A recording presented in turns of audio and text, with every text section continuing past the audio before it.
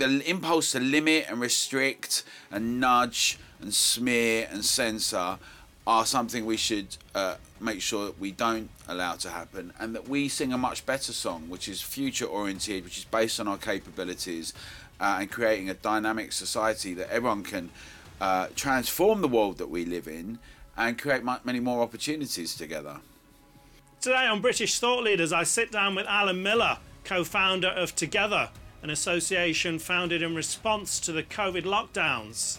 Together campaigns on issues of public freedom such as 15-minute cities, digital IDs and free speech. I'm Lee Hall and this is British Thought Leaders.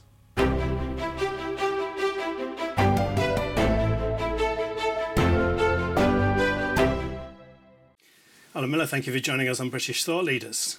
Great to be here, thanks for having me. You tell us a bit about Together organisation, what you do and what you hope to achieve.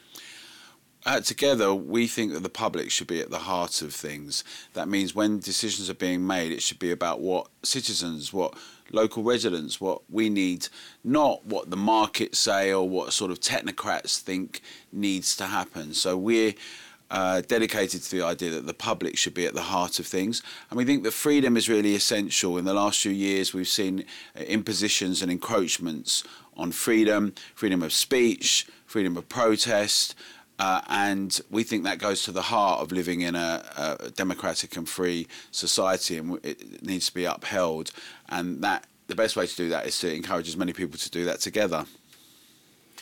Together events have this real kind of grassroots feel to them. People don't just sit and watch, they get involved, ask questions, kind of like a community town hall type thing. Do you think this community involvement in politics and local politics has been somewhat lost in society? I think it really has. I think the idea that the public should be involved grassroots, locally, regionally, nationally, it definitely has been lost. And in the last 3 decades, I think that the public has retreated from the stage. I think that as a generation, a series of different political parties that have become very technocratic and used to not being held accountable.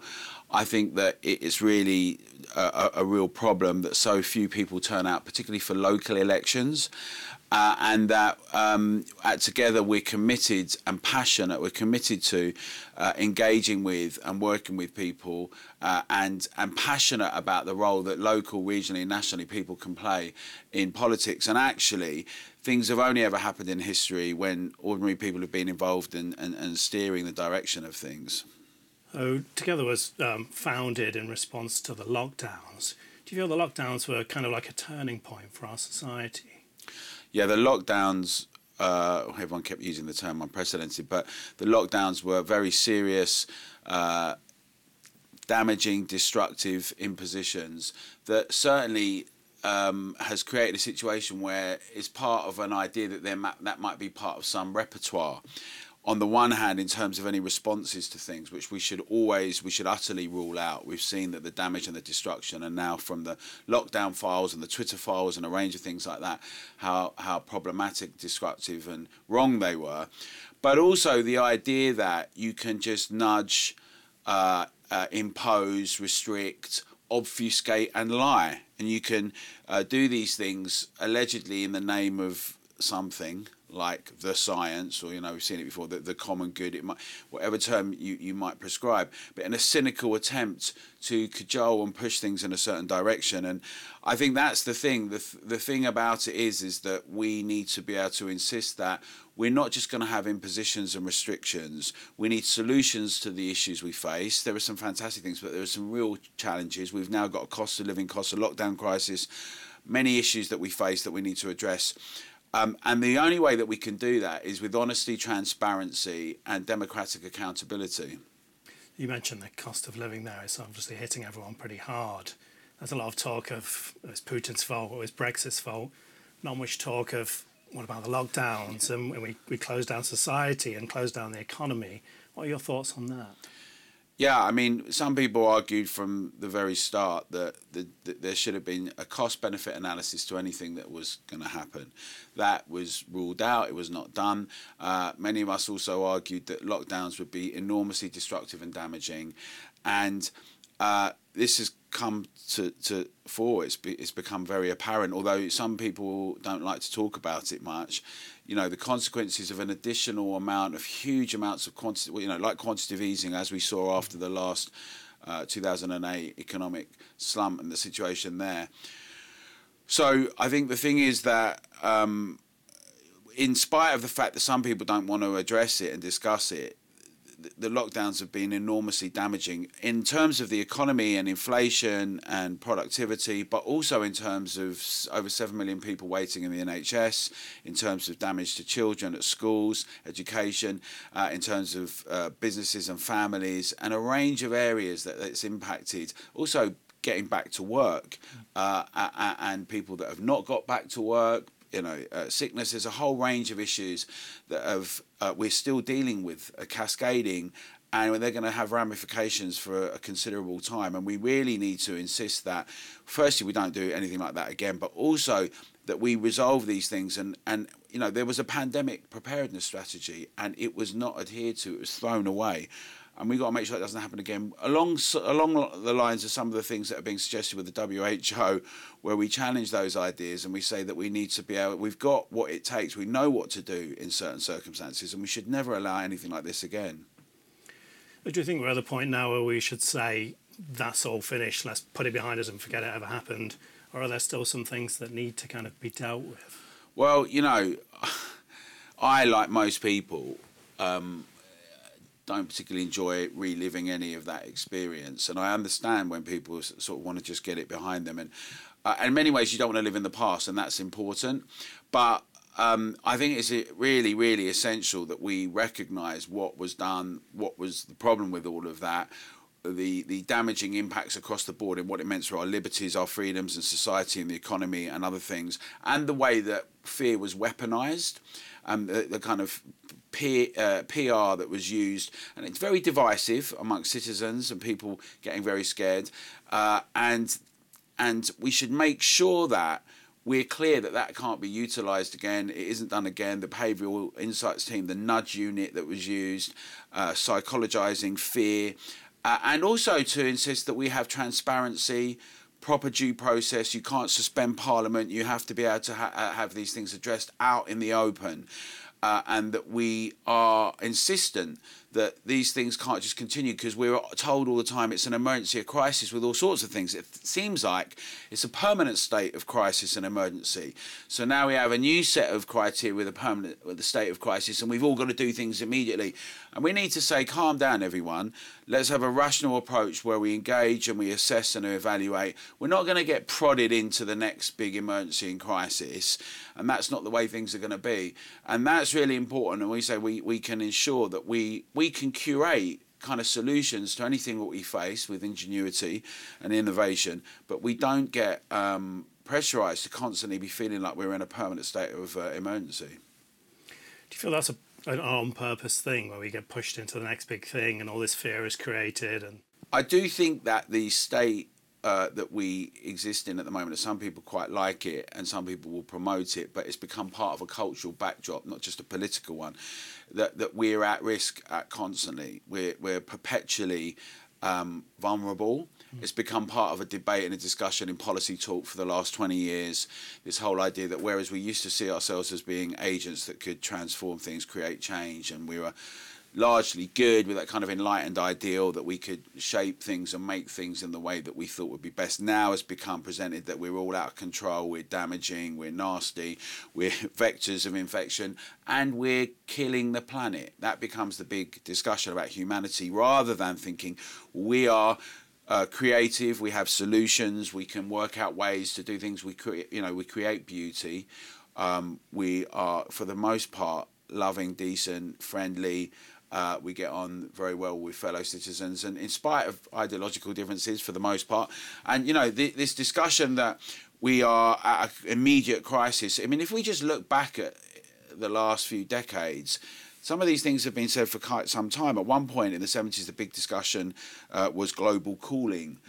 And then we had all sorts of things. There were real concerns at acid rain, and there were concerns about the ozone layer. And each time it seems like it was a perpetual crisis. We're now told as well, this is the last big warning, final warning.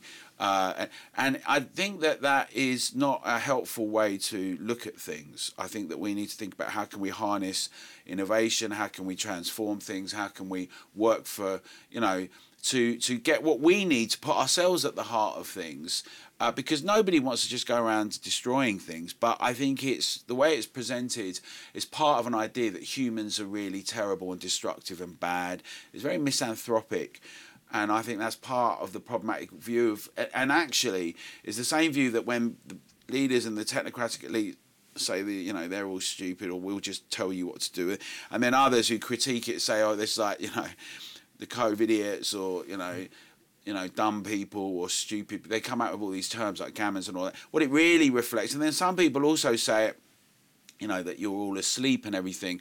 So people from different perspectives have this view, but it really at the heart of it is this idea that humans can't be trusted. We're not able to be the people that can really galvanise and transform and inspire and do things that, and it's constantly this idea that we're flawed entirely and we're a problem. And that we need to change round. We're curators. One of your big campaigns at the moment is the 15-minute cities, these low-traffic neighbourhoods. Could you tell us a bit about that? Yeah, well, if in the idea of a 15-minute neighbourhood, if you have all these great provisions and services around you, in principle, is a nice idea. If it's not mandatory that you have to do things within it, and if that's, local authorities, their role has been historically to provide services. Now, we all know that even if you have got a GP near you, it's very, very difficult to get to see them quite a lot.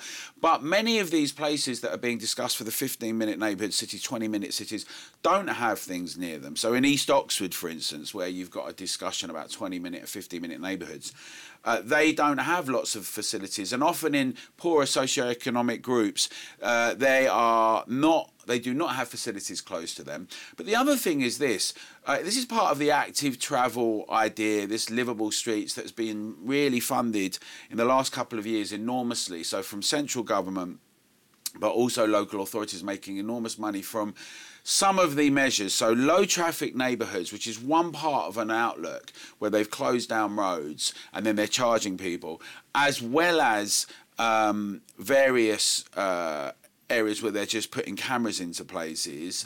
And then in addition to that, all sorts of restrictions on car movements or parking.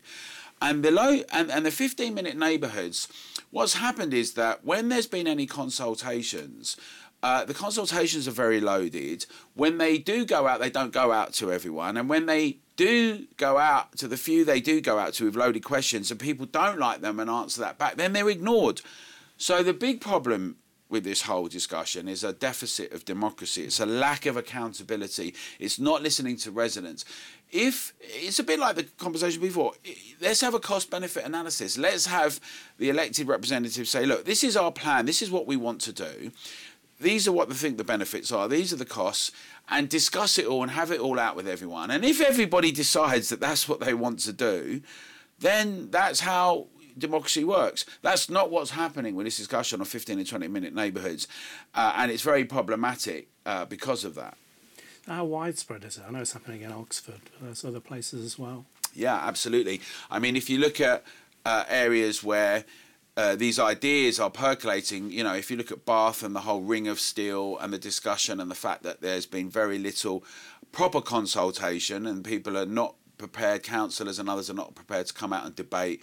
If you look at the discussion in Canterbury, even the previous planners have said, this is a Stasi-like imposition. It's unnecessary. Why do we need it? If you look at, there's a range of places, where it's taking the form that when people have, it's in some places it's only being presented now. Right. So it's if you look at Glasgow and Edinburgh and other areas, they're saying that we're going to begin to implement these things, but it's never with proper consultation, and that is the issue that we're very concerned about. Alongside a lot of the ways, some of the other measures that are kind of linked but separate. So bus gates and low traffic neighbourhoods and control zones. where allegedly they're separate and they're all trials often, but actually each one is based on the other, and it's based on a kind of drive towards saying we know what's best. This is going to happen, like Duncan Enright said at Oxford. It's going to happen regardless, or Mike Carter in Haringey said, we're going to make it as painful as possible because they know best.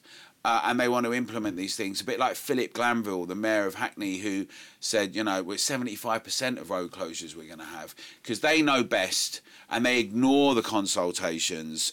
And then they say that doing something on their website where 1,000 people or so respond, that somehow represents the people of the borough. It's really, really unacceptable.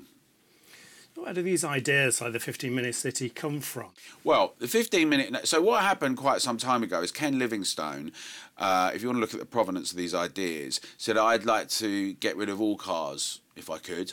And Ken Livingstone was very involved in creating and working with C40 Cities, which is with a range of mayors around the world, which then led to an international summit. And Mike Bloomberg, the former mayor of New York, got very involved. And then those ideas about reducing traffic, stopping some of these measures became much more stronger. Then Carlos Moreno was basically promoted this idea, and in Paris we saw it being implemented. And it was around the time of lockdowns that it became very popular.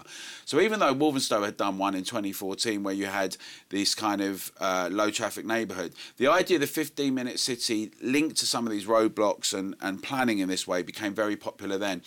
And you know, it's backed by some pretty serious people internationally now. So you've got C40 Cities, Bloomberg, Bill Gates and others are all supporting these ideas. But actually they were homegrown ideas that had a bit of a contempt for cars, for what cars represent, for mobility. We have to remember that cars really were synonymous with freedom and independence for many people, not just in America, but across the UK. The idea that ordinary people could make decisions, could do things and take their family to different places, they could organise their schedule, they could travel big areas as well as small. And especially now we've got a situation where a whole range, very diverse mix of people are all very, very concerned about the limits and the impacts, because it's not just if you're disabled or if you've got an elderly relative that you have to help and see, but it's people that have to do 2 or 3 kids at different school drops. What do you do if you've got to get shopping in different places as well during the day and it's raining or bad weather? It's seeing family and friends. It's having deliveries brought to you. But you know, it's getting a cab late at night if you have to for safety. But actually, why should we have to explain what it's for? You know, we've got this idea, and it's that somehow, you know, we've got to limit everything. And it's really low horizons. It's based on this kind of idea that we're just killing and destroying everything. Many of the assumptions are flawed. Sadiq Khan, when he's talking about some of his measures, he always uses this term 4,000 people because he can't admit that, well, he's been undemocratic because he's ignored over 5,000 responses to ULEZ. He won't, you know, he's obviously been caught out. He bought the cameras, the NPR cameras for the ULEZ system before the consultation, contempt for democracy. And he's citing 4,000 potential deaths. He's saying them as though they exist. But actually, even the research that was done says not to do that. So he's basically... you know, all these measures that are kind of presented and argued with us as though we're the problem, we have to shut down cars. If you look at Oxford, you know, cars represent about 4 to 5% of any fumes. And it's buses that represent up to 70% in some areas. So, you know, this whole thing needs to be unpacked and it should be done democratically. And that's why we have concerns about the way it's going. You know, obviously some places like Manhattan have places where you can have things in 15 minutes. But what people always forget in that conversation about Manhattan is the raging debates between Robert Moses and Jane Jacobs and the fact that they have big highways in Manhattan as well. And cars exist. They haven't just banned cars, right? So people, you know, don't take note of those things. I saw this story recently that residents of Plymouth woke up one morning and 100-odd trees had been removed from the town centre, and it was done in the dead of night. Do you think things are being done somewhat stealthily with a lot of these issues? Yeah, I mean, that was weird. I mean, there is the thing now that obviously we've got social media, so we get to see a lot more of things that happen. So you might have a small council meeting or something happen, like in Plymouth, or a council meeting like you had in Norfolk or in Glastonbury, and people show up and they film it, and then it goes viral. A lot of people get to see it. So things have been done in the past, but there is a deficit of democracy now. There's a situation where there's a reluctance to engage properly. And that hasn't just happened because of the lockdown. That's been a trend that's been happening for the last couple of decades, where elected representatives nationally and locally have not been responsible to their constituents, have kind of become sort of divorced from being accountable to the public. Much of the public has retreated. They're often quite cynical and they think, you know, well, they're all the same. And that's something that we're really concerned about, and that together we really want to redress and change that. So the people who support these kind of measures, the 15-minute cities, etc., would say they're doing it in the name of improving safety and to save the planet. How would you respond to that? Yeah, when people use the word safety, I'm always concerned. Like red alarm bells go off, because we're keeping you safe is, we've come to see, could mean all sorts of things. We've all seen the pictures of police forces in different countries battening and strangling and suffocating and beating citizens to keep us safe. When we can see that none of that certainly should ever have happened, but it wasn't necessary in any way.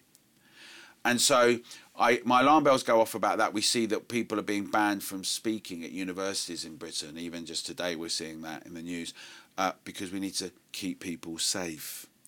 And actually it's really dangerous, the idea that things are done with a kind of veneer of safety that are done to us that limit and restrict and impact us. Now, obviously, you know, we'd all want to work out what would be the best way to deal with things, right? So that they're not too impactful and damaging in ways, but also that we put ourselves at the heart of it. And that means, you know, when people want to talk about what it means for people and everything, you know, the best way to ensure things are done sensibly is to have really good, decent living standards for people, to have better housing, better transport connections, employment, better wages, productivity and growth. That's where our emphasis should be on.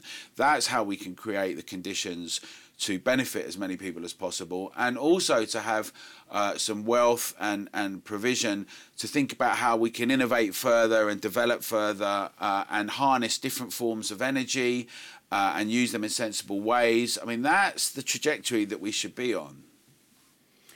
You mentioned before the ULEZ expansion. Could you give us some background about what's happening with that? Well, so the mayor has said that in August the ULEZ expansion is going to happen, although there's now noises saying he may postpone that. He's under enormous pressure, and it should be clear that many people do not want this to happen. Obviously, many councils around London do not want it and said that they've challenged it. He's got Labour MPs that have challenged him on this. It will always impact the poorest again. There's lots of people that will impact detrimentally. And also, you know, he's indicated that it would be better if people were connected electronically to cars and others, so you could get immediate deductions. We've seen in Birmingham that up to 70,000 people have not paid the Clean Air Zone, similar to ULEZ charge there. They've contested and challenged that, and they're not being collected. I think the thing is that Sadiq Khan has really overplayed this. It's unnecessary. He's trying to use it as a cash cow and a grab. He's repeating platitudes. He's now talking about deniers today. You know, a terrible term, actually. Like, he's calling people like environmental deniers, but it's taken from the Holocaust, right? I mean, Holocaust obviously happened. And then, you know, so to people say it didn't happen, that's a denier. But then you try and smear people with this term who are genuinely concerned about cost of living, impacts to it, the need for it, and the lack of the democratic engagement of people. So Sadiq Khan's not going to get off the hook with this. Many are challenging it. There's regular protests in Trafalgar Square. There's a big one coming up. Together's involved with working with lots of people on the ground in London and surrounding areas around London, and people are going to keep fighting it. And actually, I really generally think it's going to have to go. There were consultations on this ULEZ, and the majority of people didn't want it, and the London boroughs around there didn't want it, and the surrounding counties didn't want it. How can the London authorities justify moving ahead with that kind of opposition? Yeah, well, it's a very good question, and it's where partisanship sort of gets stuck in and people get locked into their I'm going to do it anyway. But I think Sadiq Khan, well, it's clear that road charging is an outlook, is an idea. So everywhere we go, we get charged for road use in different areas, cameras everywhere. He bought the cameras before the consultation. As you say, he's ignored respondents in the so-called consultation, and he's ignoring so-called partners in lots of different boroughs inside London and outside London, where lots of people are going to be affected and damaged. This impacts so many people. I think that you know, the noise is going to get louder, the challenges are going to get more, and also Mark Harper and others, you know, at the Department for Transport and the government, they could step in, because although he has jurisdiction for travel, like with Scotland, there are measures where these things are damaging, where the government can step in. You know, it needs to go. It's overwhelmingly clear that a majority of people do not want this, and you know, he should take heed of that. You mentioned the cameras. There's been another 3,000 cameras being installed as part of this expansion, and they're already talking about sharing the data from the cameras with the Met. Should people be more concerned about this kind of issue? London's already one of the most surveilled cities in the world. It is. I mean, London, yeah, I think proportionally, it's in the top 3 at least of the most surveilled cities. And, you know, the ongoing discussion about digital ID, about central bank digital currency, about movement, mobility. You don't take a genius to see that you've got various boroughs saying up to 75% of roads are going to be closed, and then you've got cameras everywhere, and then you've got other cities and towns saying we're going to have these cycle only and walk only, or only a certain amount of travels per year for cars and charges. And by the way, we can do it all digitally. Oh, isn't this convenient? And all of a sudden we've got a situation like that, and you know, we're being told that we get emergency messages through our phones, and they might get locked. And we've seen what's happened in the last few years, where things like PayPal and Eventbrite and others have taken people down. And in fact, with GoFundMe and the Canadian truckers and Trudeau, that people have had their accounts frozen. These are in countries that we would never have expected them to happen. They're happening in Britain and in America and Canada and elsewhere. And so I think that we should be very concerned all round about surveillance, about privacy, about our rights to privacy, and together we've been insisting that you know, that's a key one of our principles, that we do not have further surveillance. We have no mandatory ID. We were actually born out of the challenge to vaccine passports when Boris Johnson said, "Oh, but it's Freedom Day, and by the way, you're going to have vaccine passports." No digital ID that's mandatory, not to participate in life, and that our privacy and choice and autonomy is really fundamental. And that's why we need everyone together. We encourage them to champion that and to campaign and lobby around those things in each area of our work. How close is this digital ID to becoming an actual thing that's implemented? Well, I think that partly it depends on the consultation and everything, but you know, the thing about digital ID is that there can be some instances where digital ID can, if it's ring-fenced, can be useful. So if there's like medical records that you're getting and it's just with the doctor and all of that, where the issue becomes much more problematic is its relationship with the state and its use for surveying citizens and that type of thing. And so I think a lot of it depends on what we do. And how much people get involved and getting our voices heard together and getting made. That's why we're really clear that we want to have people, you know, constantly putting pressure on their local councillors and MPs and on government. We should remember that with local councillors only get voted in by a few hundred people. You know, often the turnout is less than 20% of the constituents. If we begin to make sure that we have our voices heard much more, put pressure on people, and many people are beginning to stand independently now, a lot of people are politically homeless, but that shouldn't turn to cynicism. We are able to steer the direction of things, and we really do ourselves damage if we just think, oh, we just give up on it, there's nothing we can do. It's really important that we can have an impact and shape the direction that we want things to go in. One of the threads that unites these issues that Together focuses on is the fight against global warming. Do you feel that global warming has taken over from the lockdowns as a way of reducing people's freedoms, possibly even taxing people a bit more? I think there's a real impulse to restrict and limit.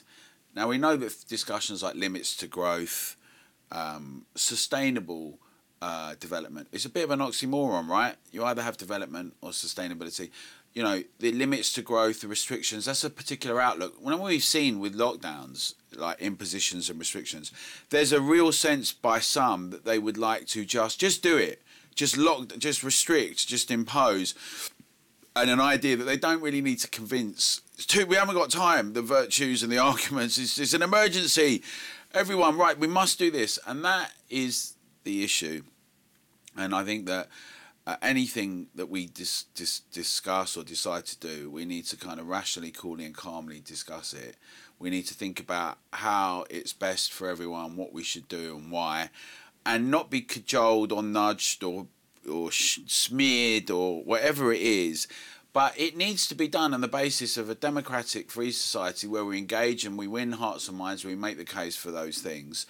And look at the consequences and the implications. And I think we need to be much more oriented towards being able to develop things, to create, to make wealth creation for all, so everyone makes more money, right? There's often a dichotomy. Should the union, should the workers make more money, or should companies have it all? There's an opportunity for us all to make much more, to have robust and dynamic wealth creation. It means zombie companies need to fail. We can't keep propping them up, but we should have retraining.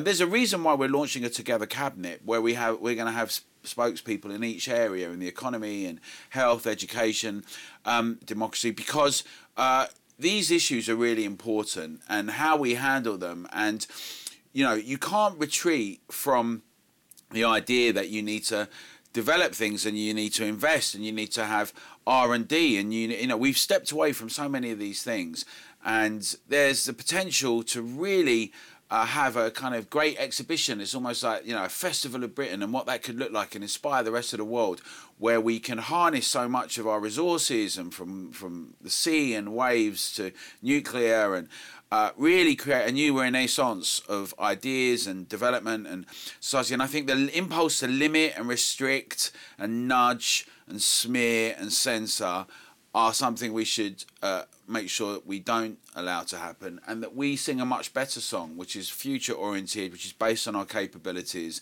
and creating a dynamic society that everyone can transform the world that we live in and create many more opportunities together. If people watching this feel they want to bring about some positive change, what would you encourage them to do? I'd encourage them all to come to togetherdeclaration.org, to join us as a member. When people join as a member at Together, it helps us carry on campaigning. It grows our network. If you'd like to get involved to become a local, regional ambassador, create a little hub around your area, get involved. That's really important. We're doing that all over. And to get more active and involved and have your say and make sure your voice is heard. Shouting at the TV is not helpful. It can be something that can inspire you to begin with, but if we get involved with our fellow citizens and people, friends, family, colleagues, let's get us all involved. Let's have our voice at the table. Let's make sure we're heard. That's the way that we can shape things, and if we can get people involved together, that would be great. Alan Miller, thank you for joining us on British Thought Leaders. Thank you for having me.